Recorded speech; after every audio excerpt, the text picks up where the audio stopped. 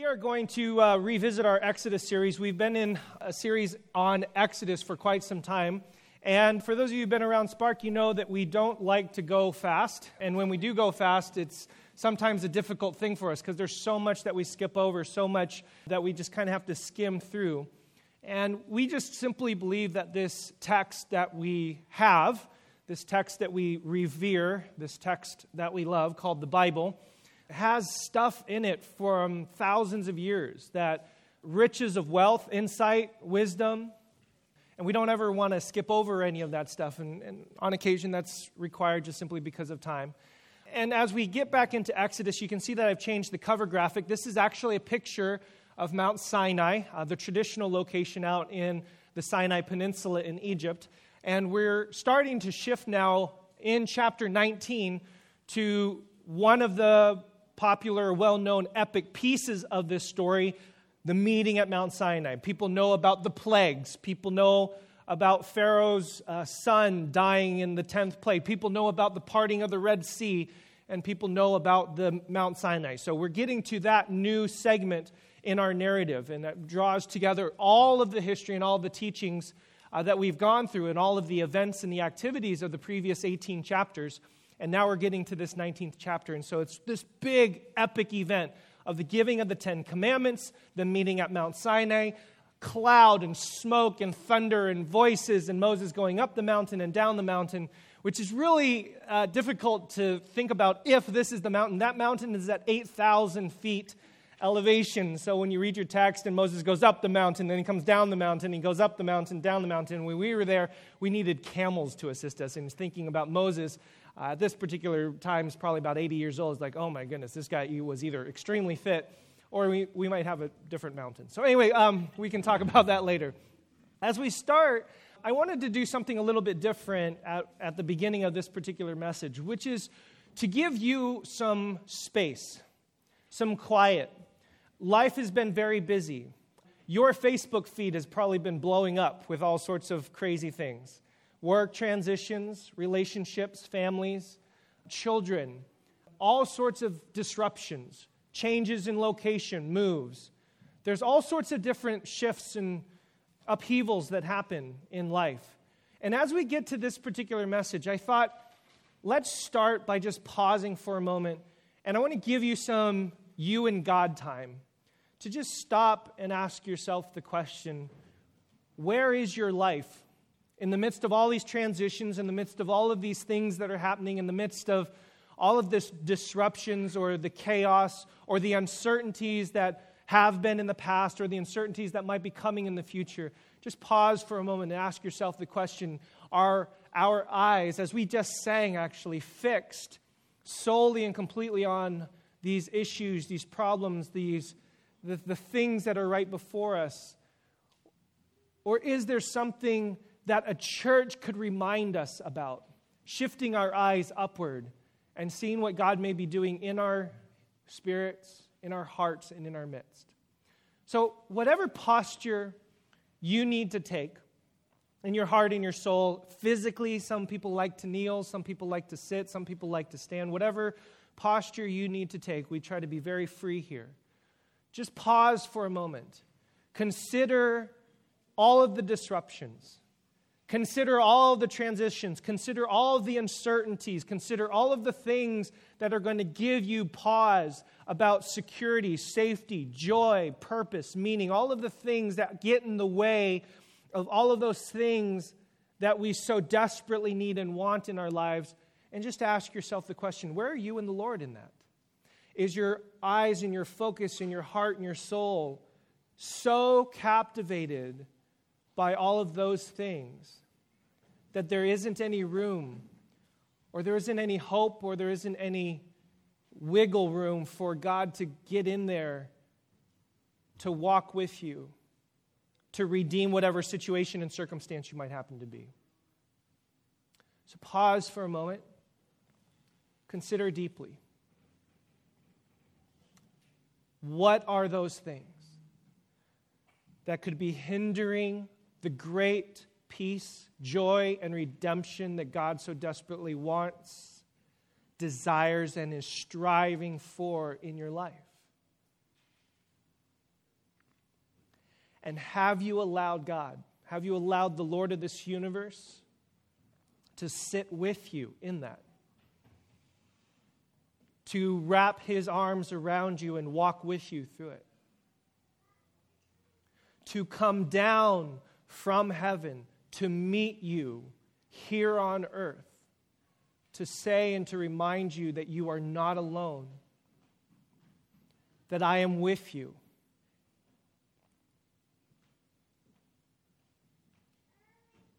That my Spirit and my presence is all around.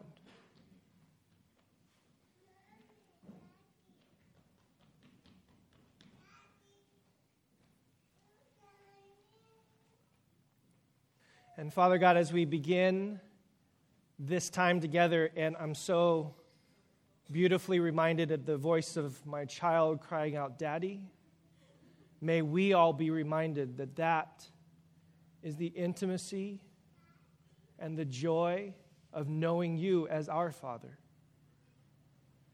And that even in the midst of our transitions and shifts and tumultuous work and life and relationships, that we can cry out to you, our Daddy, and say, come and meet us here. Be with us, redeem us, walk with us. Bring your peace and your shalom here. And I pray in your name. Amen. I'd like to share with you some teachings from Exodus 19 that I think are relevant to the brief exercise that we did entitled The Second Exodus. We know about the first Exodus. I'm going to suggest to you that this particular passage in chapter 19 is going to introduce a second Exodus. I wanted to read an extensive portion, but the chapter is fairly lengthy. So let's just read a couple of verses 16 and 17, and then focus in on this verse and then share with you a little bit of my thoughts, some reflections that I think are important. On the morning of the third day, there was thunder and lightning, as well as a thick cloud on the mountain, and a blast of a trumpet, so loud that all the people who were in the camp trembled. Moses brought the people out of the camp to meet Elohim, to meet God. And they took their stand at the foot of the mountain. As I mentioned, chapter 19 brings us to the famous Mount Sinai. There's tons of churches called Mount Sinai. This is one of the most prominent travel locations, a tourist location. There's a lot of activity that happens here. So this is the mountain, as I mentioned before. I apologize about the resolution, but it's about 8,000 feet high. And there's, of course, a lot of debate. If you're around Spark for a while, you know that we try to do the history and archaeology really well. Here's the reality. Nobody really knows which mountain it is. There's actually several contenders. There's some contenders in the south of the Sinai. There's some contenders on the east side of Egypt, much closer to the border of modern-day Israel.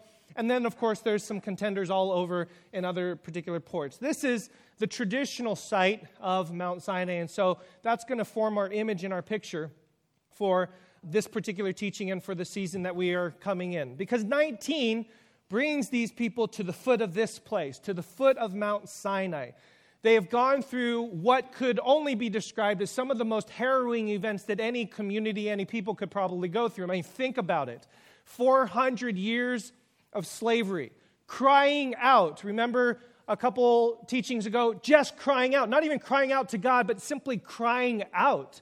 Tzedakah, there's this outcry of pain and suffering that comes from the people as a result of the harsh labor and the slavery and the oppression that was coming from the Egyptians. And just when you think that it's not going to happen, some person comes along who God says is going to be like God to Pharaoh. So Moses, as kind of an enfleshment of this God, comes to Pharaoh and says, let my people go. So the people are super excited about it, but not so excited about this plan, because as the people experience these plagues, these, remember, signs, the Bible doesn't call them miracles, I misspoke earlier, these signs, there's telling Pharaoh about the actions that he has done. Remember, the Israelites aren't so happy about this. Why? Because as these signs and these plagues come upon Egypt, Pharaoh only makes their life more difficult. So think about this history. eventually the 10th plague comes. Pharaoh's heart is not necessarily softened. He just gives in. And he says, fine, you can go. Get out of here. In fact, my son is dead. I don't even want to see you. You have become disgusting in my eyes. So they leave, and then they have this great event at the parting of the Sea of Reeds, which is really important to call it the Sea of Reeds because Moses at the beginning of the story was placed in the reeds. So he passed through the reeds before the entire nation passed through the Sea of Reeds. And can you imagine going through that, seeing that, experiencing that, and then you get to this particular place where it's the beginning of the wanderings through the desert. Again, as we've talked about before, you would think that these people would get it by now. After seeing the 10 plagues, after seeing the parting of the Reed Sea, you would think, okay, I get it. God's in charge. God is huge. God is able and capable to do all of these things. But yet we will see, and as you know, as many people are very aware of through famous movies and through telling of the stories, even here, the people still don't get it. They still don't understand, and there's the golden calf incidents, which we will get to in a little bit. This is the beginning of what is known as the 10 Commandments. Chapter 20 introduces the 10 Commandments. Now, as we start to get to chapter 19 and chapter 20 with this famous giving of what you see here as the 10 Commandments, there's a problem that we have in talking about these because the 10 Commandments comes with a lot of cultural baggage. As soon as I say 10 Commandments, I'm sure there's a myriad of things that pop into your mind. Well, most of all, this is what pops into your mind. We have images and pictures of, the size of the tablets. Some people actually suggest the tablets aren't actually much bigger than this. There's all sorts of different things. People are fighting to get the 10 Commandments in certain places. People are arguing about the importance of the 10 Commandments as the foundation of constitutional law. All sorts of things that happen with the 10 Commandments. And even the 10 Commandments movie and all the media and Charlton Heston, and it just gets all muddied. So there's a whole bunch of cultural baggage that comes along with this. So before we get to 19 and 20 with the giving of this, what we will call the 10 Commandments, but you'll see it's probably not the best verbiage. What I'd like to do is share with you a couple things that the 10 Commandments are not, which is going to set up what 19 is for, and the reason why chapter 19 is important. The first thing, and I know this might come as a shock to some people, first of all, the 10 Commandments is not a list of moral codes, do's and don'ts. Now you're saying, but wait a second.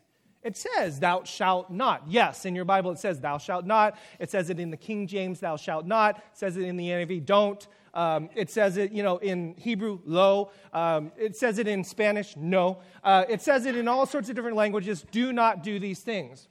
But the problem with this understanding of the 10 Commandments as the moral code that a lot of people have suggested is that if we didn't have the 10 Commandments, then we wouldn't know what is right or what is wrong. We wouldn't know that murder is wrong. We wouldn't know that adultery is wrong. We wouldn't know that bearing false witness is wrong. We wouldn't know that taking time off for the Sabbath is wrong. And so this is some of the cultural baggage that comes along. We see the 10 Commandments. They're there. They're very clearly articulated. Do this. Don't do this. And so we conclude, this is brilliant. We had no clue what was right or what was wrong until we get to the 10 Commandments. The problem is that the Scriptures don't set it up that way. We see all throughout Genesis and all throughout the beginning of Exodus, we know intuitively that there are things that are very right and very wrong. At the very beginning of the story, in chapter 4, we have the killing of Abel by his brother Cain. And Cain knows that this is wrong. And the people that he is going to all of a sudden be ostracized to, they all know it's wrong. And so at the very beginning of the Genesis story, there is already a moral code. It exists. The biblical narrative seems to indicate that because every single one of us have been breathed in by the Spirit of God from Genesis chapters 1 and 2, that God has breathed into us. The Spirit of God actually lives within each and every one of us. Some modern philosophers have equated this to conscience, that every single one of us intuitively know through training, through development, and through community, but also intrinsically what is right and what is wrong. And if the 10 Commandments is purely or merely a moral code, then we have a problem because we have a lot of people that came before the 10 Commandments that how can they be held accountable? So the 10 Commandments, or this particular chapter, chapter 20, and the giving of these do's and do nots is really not a moral code. It's not a list of do's and don'ts. It's not a list of rights and wrongs, although it includes that. The second thing that the Ten Commandments are not, it's not a condition to who the Israelites are and to who the Israelites will be. It's not the condition that if you keep these, then you will be my people. If you do all of these things, then we will be in relationship. If you obey all these commands, then I will give you my grace and my love. It is not this. Why? The Ten Commandments, the giving of the law, the giving of the Torah, the giving of all of these things comes after God's redemption, God's freedom from Egypt. God's love and His grace has always come before that which we now take upon ourselves to live behaviorally in this world. So the Ten Commandments are not a conditional if. It's not the do this, and if you can do this and do this right, then we will be in relationship. No, it's actually the other way around. It is because I have carried you as a father carries his son all through that desert. Because I have lifted you up, Exodus 19 says, on eagle's wings, and have freed you, liberated you, redeemed you, taken you as my own. It's because that relationship exists that we now have formulated the agreement upon which our relationship will live, thrive, and be in this world. So two things, and I know they're very maybe jarring for some. Not a moral code. We know that morals exist within us. We know that God has breathed within us. And then we have the biblical chronology that makes things difficult if the Ten Commandments is the moral code. And then second, most important, these are not conditional statements. These are not conditional statements. If you do this, then we will be in relationship. And I find that a lot of people spend a lot of time thinking about the Ten Commandments and thinking about the laws of the Bible in exactly these ways. We have to do it this particular way, and the Bible says we have to do it in this way, and if we don't, then there's going to be something wrong. Well, there's a couple problems with this. There's the idea that these are legal mandates or moral codes manifests itself in all sorts of dysfunctions. One of them is the famous one, and for those of you who maybe have been in church for a while or have been around faith for a while, if you've ever had conversations with somebody who's not of faith, and then maybe you're trying to encourage them or challenge them to consider faith, one of the great objections is, well, why should I? Because if I take upon your faith, if I make a conversion experience or decide to follow Jesus or submit my life to God, all my fun is going to go away. I am not going to be able to do all of the great things that I love to do if I decide to do this. So this is one dysfunctional way in which laws and mandates manifest themselves. I don't want to become a Christian. I don't want to take on this whole discipleship of Jesus. I don't want to have anything to do with God because that's going to kill everything. That's going to be, and of course, when you're a teenager, it's like, you mean I'm not going to have sex anymore? Is that really what you want? No, see, I can't even fathom that. So why would I even consider taking on your faith? So that's one side of the equation, if this is just simply a list of codes that are conditional statements. The second and the converse side of this is legalism. Legalism. If these are just a list of mandated codes, if this is the way that God has mandated every human being on the face of the planet to live, then if somebody crosses one of those codes, then immediately those within a certain ideology or theology will immediately call people, you are clearly on the outside. You have violated this command. You have broken this rule. You are now on the outside. And legalism begins to slowly creep in with this moralistic thinking. Several sociologists and theologians have actually talked about this extensively, that rather than covenantal relationship, we have changed Christianity or this relationship with God into what they call, are you ready for this? Moralistic, therapeutic deism.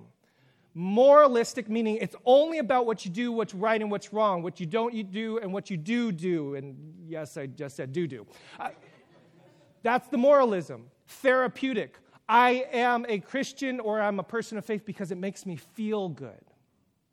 And then deism is a big theological term to just simply mean I believe in God, but he doesn't really have anything to do with this world. that comes as a result of thinking about these 10 commandments and the rest of the laws as simply moral dictates. And then you get to all sorts of other implications. For example, throwing this word around, sin. That sin, this is sin. You've sinned, we've all sinned. Now, I don't want to demean the theological and philosophical importance of sin. It kind of reminds me of a series we did not so long ago. You keep using that word. I do not think it means what you think it means. And maybe we need to cover what exactly is sin from a biblical perspective. But the way in which it's used frequently that I've seen, that I've felt, I'm sure many of you have experienced, and let's be honest, many of us have actually used it this way, is to cast it out as a way of governing someone's behavior as to right or to what is wrong. Because it's moralistic, because it doesn't add up to exactly what I believe to be the ethical right thing to do, because God clearly says it and that settles it. You are a sinner, you have sinned. And rather than recognizing sin, I'm getting to the whole other talk. Rather than recognizing sin as conditional, we've recognized sin as behavioral, as something that you have done, which has cast you out of relationship.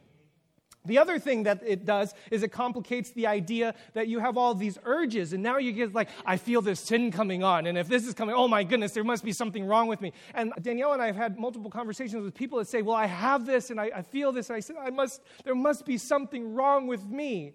So all of this moralism comes down with this sense of shame and condemnation upon who you are. And that's all because we see the 10 Commandments and other passages as do this, don't do this. Do this, don't do this. And clearly God has said this, so this is what you need to do.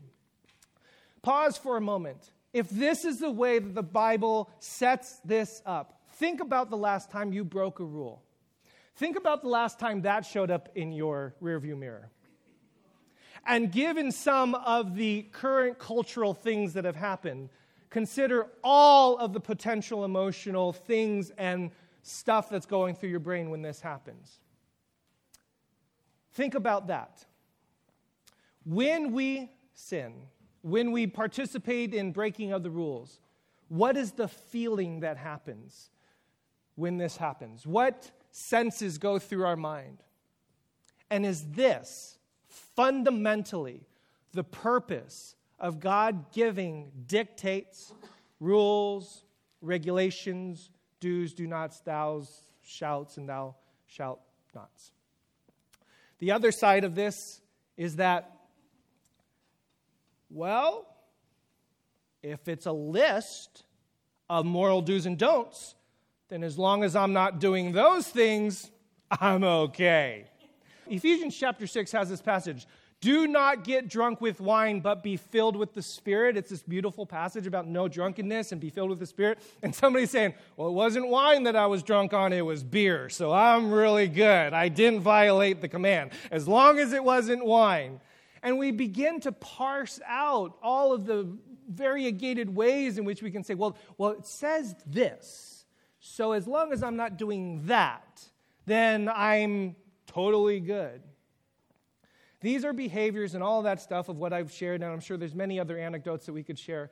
These are all different ways in which that moralism has permeated the ways in which we think about the Ten Commandments and these and other passages. Now, I know some of you are going to be a little concerned with what I'm saying, because what it can feel like is that morals and ethics shifts. If it's not clearly black and white, then it must be, well, gray, depends.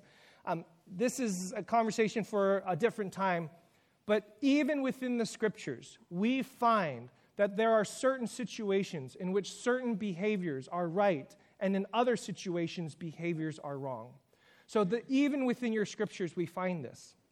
To take the Ten Commandments and other passages like it, and just to clearly delineate it in two particular passages, misses the fullness, the breadth, the wisdom of applying the spirit of covenantal relationship in this world, in the vast, diverse ways in which all of us find ourselves in different, diverse situations. This is a problem. And this is something that I think we need to tear down. This is some of the cultural baggage that I think comes with this that we need to just call out and address. Now, I know some of what I've said you may disagree with. That's beautiful and wonderful. That's part of what this community is about. Well, wait a second, Pastor Kevin. What about this and what about that? That's what this community is about. What I'd like to suggest to you is that the Ten Commandments, far from being just a list of moral do's and don'ts, and definitely far from being conditional statements that you better do these or you are somehow on the outside, the Ten Commandments is essentially a codification, a writing down, a culmination, a coming together of the ultimate, most beautiful, most intimate relationship that there could possibly be between a God and his people, and the kind of people that they are going to become in this world. And the reason why we have wedding rings up there is because you know, if you've studied the Old and the New Testaments in the Bible, that marriage is the preeminent example, the preeminent picture of what this covenant relationship is and what God designs and wants it to be. He wants that intimacy, that kind of relationship, not conditioned upon whether or not you do or do this, whether or not we're together or not together, and not just a list of, well, you better do this, you better do that, you better do this, because that a marriage does not make. Some of you are laughing like, oh yeah, it took me a while to figure that one out. Let me give you some hints as to why I think this is more about the covenant and more about relationship and how that all works rather than those previous things. First, 3 times God comes down, he descends. If you read chapter 19 very carefully, there are 3 times that God specifically comes down. The Hebrew word is yared. Everybody say yared.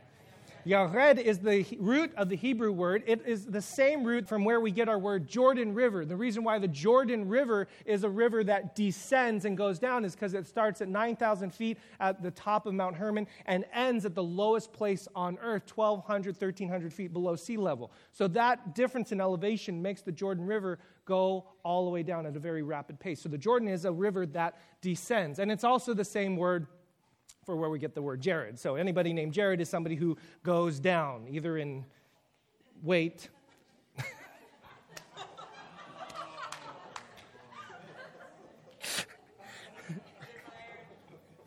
Can I tell you, I debated for a good 15 minutes whether or not I was going to put that in there. So just let you know. So, you did I make the wrong decision?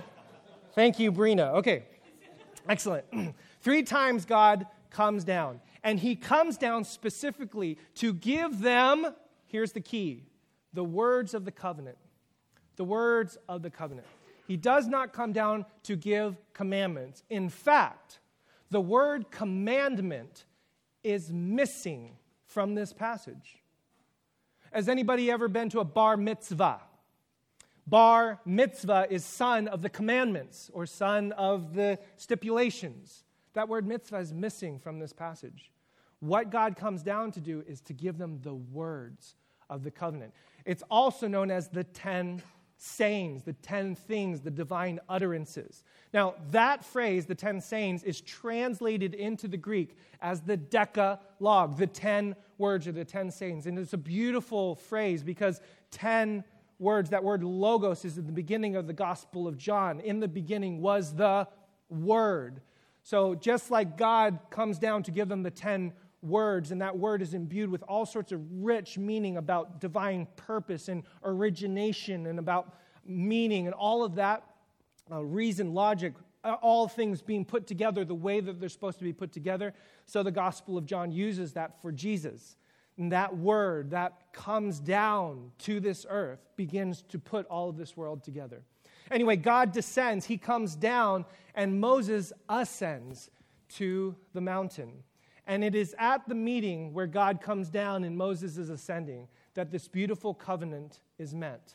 And that God coming down begins to be this beautiful picture that God is not up there calling you to some sort of moral higher ground, but that God himself is condescending himself to come down and meet you, to come down and be with you, to come down and be in front of your face, literally, and for you to be literally in front of his.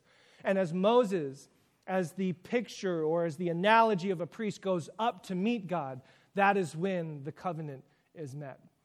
This is also beautiful because later on in the Gospels, Jesus comes down and he descends into the coming down river, into the Jordan River. So there's all sorts of beautiful resonances. Now, that covenant is made at the foot of this mountain. That covenant is made between God, between Moses and the people. And there's two different kinds of covenants in the ancient world. If you went and Google searched this, you could find all... Sorry, Mark is here. If you went and Yahoo searched this or Binged this, I always got to remember that we're a very ecumenical group. We love all people of all faiths and colors. So if you go home and Yahoo this or Google this or whatever, you can find that there's ancient covenants that have been had all throughout the ancient Near East. And there's usually two different kinds of covenants. The covenant between equals, would be between two warring parties, or there's covenants between a greater party and a lesser party.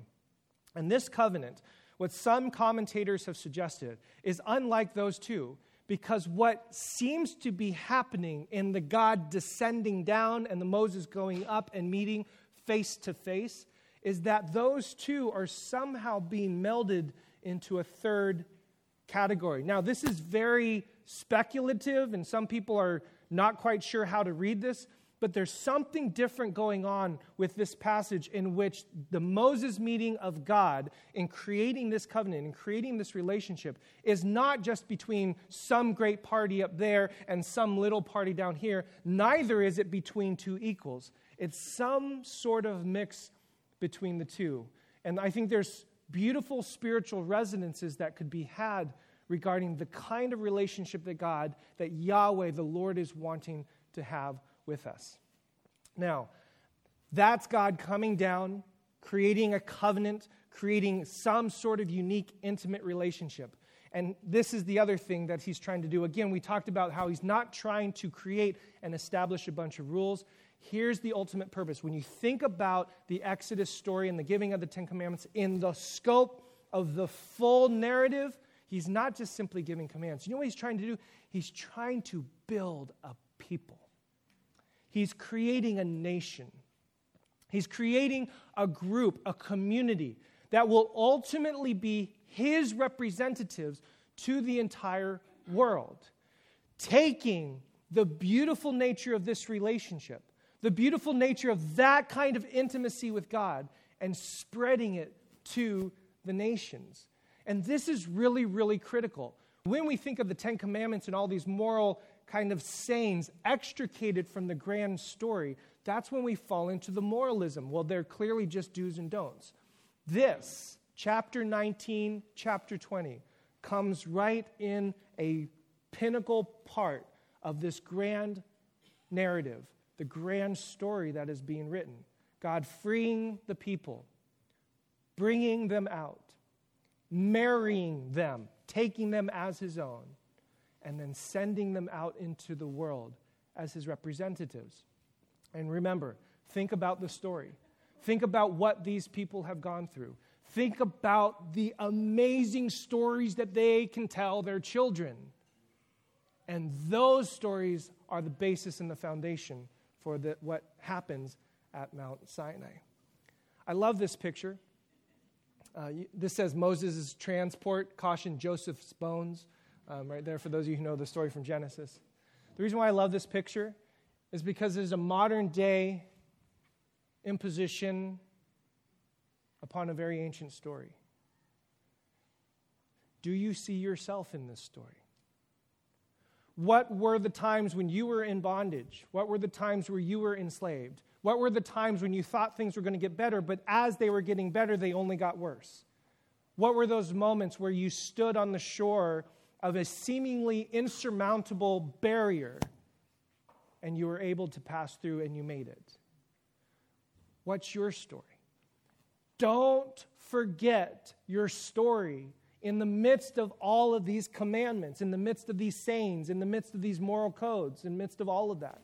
That's what's so critical to this story. Now, to drive this home even further, again in chapter 19, there are three things that God says he wants these people to be: a treasured possession, a kingdom of priests, and a holy nation. This goes back to what I mentioned before. These are the things that God is trying to do in these people. He's not just trying to make them be good. He's not just trying to get them to behave. He's not just trying to get them to stop doing all these bad things that really tick me off, which is oftentimes the way we view these commandments. He's trying to remind them and create within them an identity that says, you are a treasured possession. Do you know how valuable you are?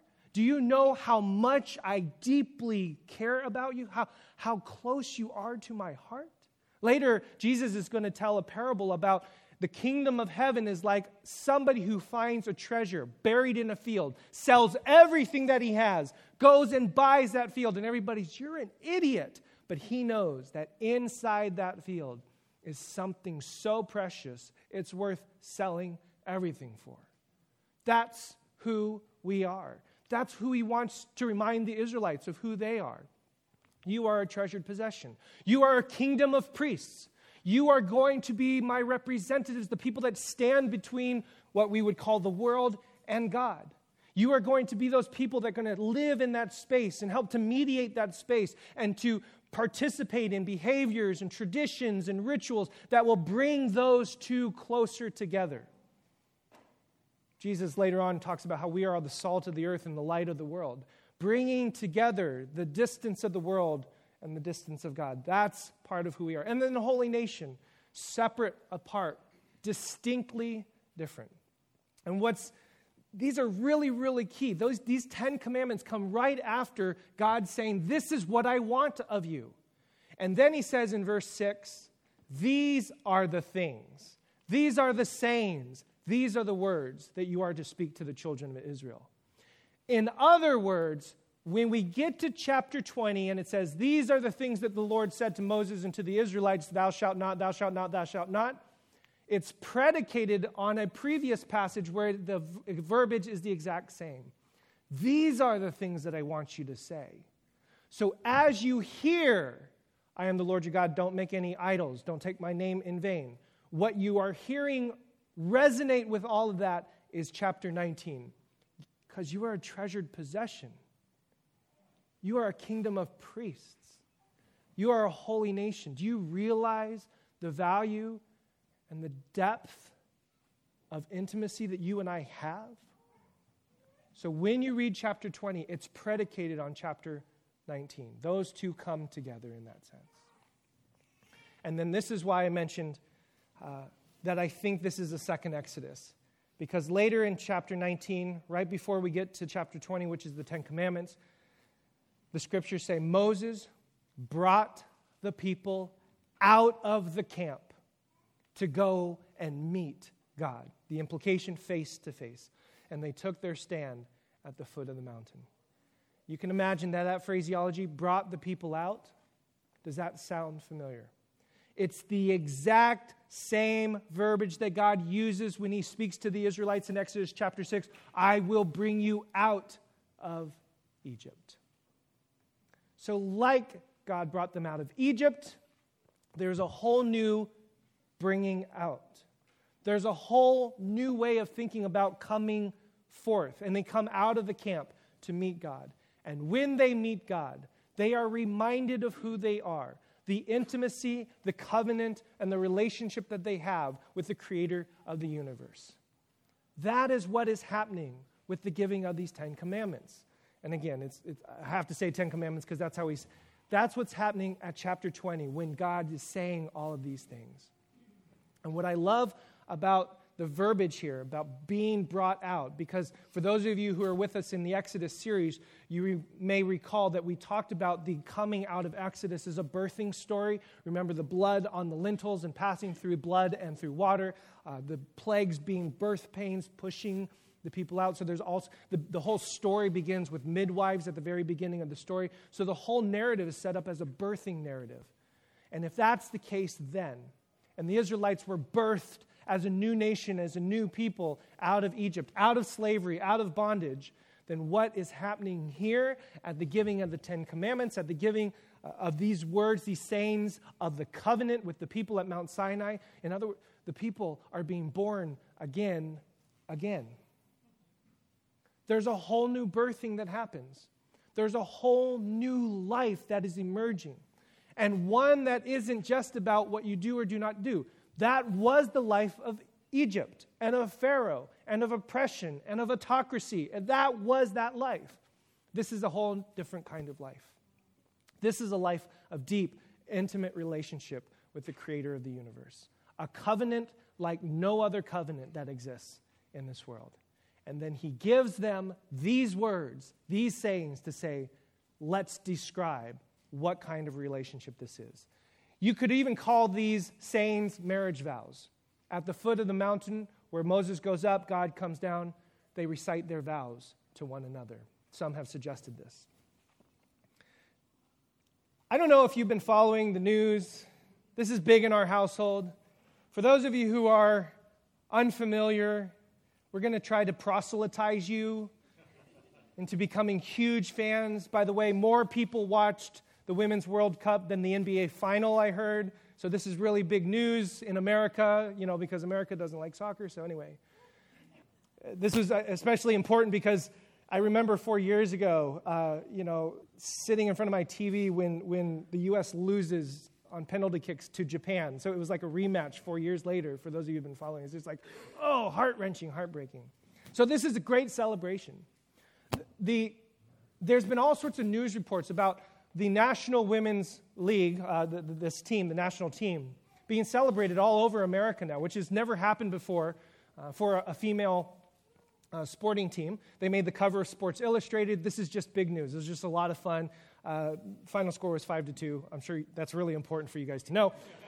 And what's fascinating about this in conjunction with this particular talk is this celebration, this great aliveness, this beautiful thing that is happening, at least in the sports world. This thing where you get to throw up a trophy and have, confetti being thrown and people celebrate what is happening is predicated on something.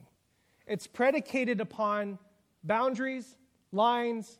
It's predicated on an agreement for how we're going to play this game. It's predicated upon, here's what we are going to agree to be and to do together.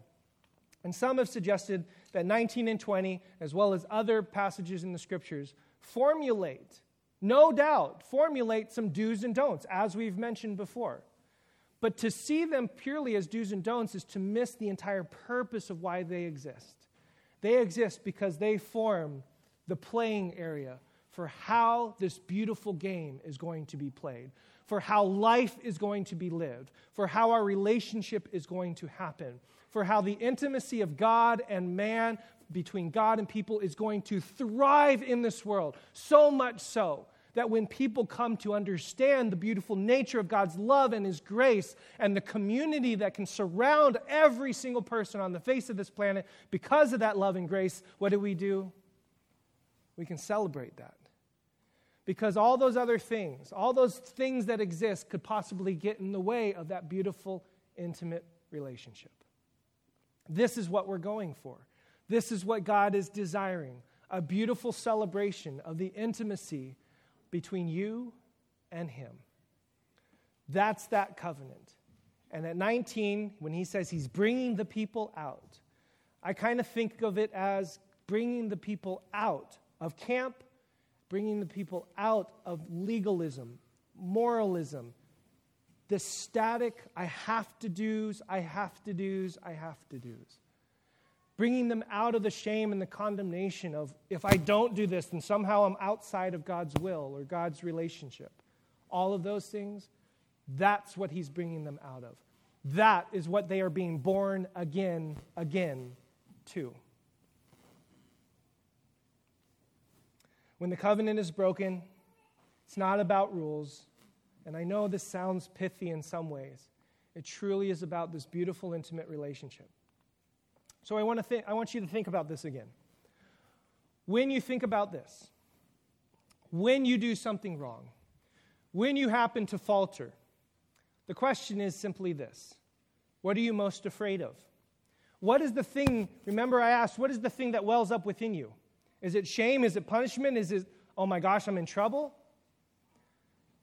In the context of covenant and relationship, in the context of what God is trying to do with his people, ultimately the thing that God is trying to communicate with us is that a violation of these boundaries, a violation of this beautiful thing, means that you have decided to no longer be in relationship. And this is the thing. This is the thing that we are mostly concerned about. This is the thing that is at the heart of these commandments. Dear Lord, I don't want to do anything that will hinder or spurn or dishonor this beautiful, loving, intimate relationship that you have initiated with us. That is what we want. That is what we desire. That is what God is pushing for. So what is the thing that we're most afraid of when we break rules, when we sin, when we do all that stuff? And again, we need to have some conversations about the definitions of all those terms. Ultimately, hopefully what we are understanding to be at the base of the issue is I don't want to do anything that jeopardizes my intimacy and my closeness with this God. And amazingly, God's love and his grace is such that even when we do, his pursuit is even further after us. That's what's so amazing about this grace. The last thing that's important about these 10 commandments and about this, and we'll end here, is that these particular passages, unlike other covenants in the ancient Near East, which depend purely on written contracts about what you do and do not do, these particular passages are attending to the interior. They're attending to what is going on inside of you. In other words, God's relationship, his intimacy, his covenant with you isn't contingent upon what you do or do not do with your hands, with your mouth. It's really contingent upon what happens here. What happens here. Billings Learned Hand was a judge in the United States Court of Appeals in the Second Circuit in Chicago, I believe it was. My understanding from doing a little research is he is one of the most quoted judges not on the Supreme Court. So he was a judicial philosopher, and he had all sorts of different writings. And I thought this quote was really important because when we're talking about a second Exodus, when we're talking about liberty, when we're talking about being brought out of something that hinders us from that intimacy and relationship with God, I thought this was a very apropos quote. Liberty lies in the hearts of men and women when it dies there. And here's the key. No constitution, no law, no court can save it. Do you hear that? Liberty is ultimately about this. And no constitution, God could have given us 20 commandments, 100 commandments. If we only think about it in moral codes and moral laws, then why aren't there 1,000 of them? Why? It's not about that. It's about liberty that lives here. No constitution, no law, no court can save it. No constitution, no law, no court can even do much to help it. The spirit of liberty is the spirit which is not too sure that it is right. The spirit of liberty is the spirit which seeks to understand the minds of other men and women. The spirit of liberty is the spirit which weighs their interests alongside its own without bias. I might paraphrase it in this particular way. The spirit of liberty, according to Exodus 19 and 20, is for us to seek desperately to understand the deep intimacy and relationship this God desires, and to humble ourselves and to bring our interest right along the side of God's interest in this world. And if we can view that, if we can view the Ten Commandments and all the other codes and all the other laws and all the other stipulations through those lenses, I believe that could provide for you, for us, for all of us, for this world, a second Exodus. A freedom out of physical bondage and physical slavery, and now a freedom out of moralistic, therapeutic deism. A freedom out of the shame and condemnation that comes with breaking rules and breaking laws. A liberation that comes from an intimacy of knowing this God in deep, passionate, covenantal relationship with each and every one of us. God, I thank you for this time. I thank you for this word that you have given to us. And if anything that I've said has been confusing, convoluted, or misguided, I pray that your Spirit would just simply guide us towards a greater understanding of your truth and your word. Thank you so much for this community. Thank you for the people here. We bless you and honor you. And ultimately, in our hearts and in our minds, God, may our relationship with you be deepened and strengthened and transformed once again. We pray in your name. Amen.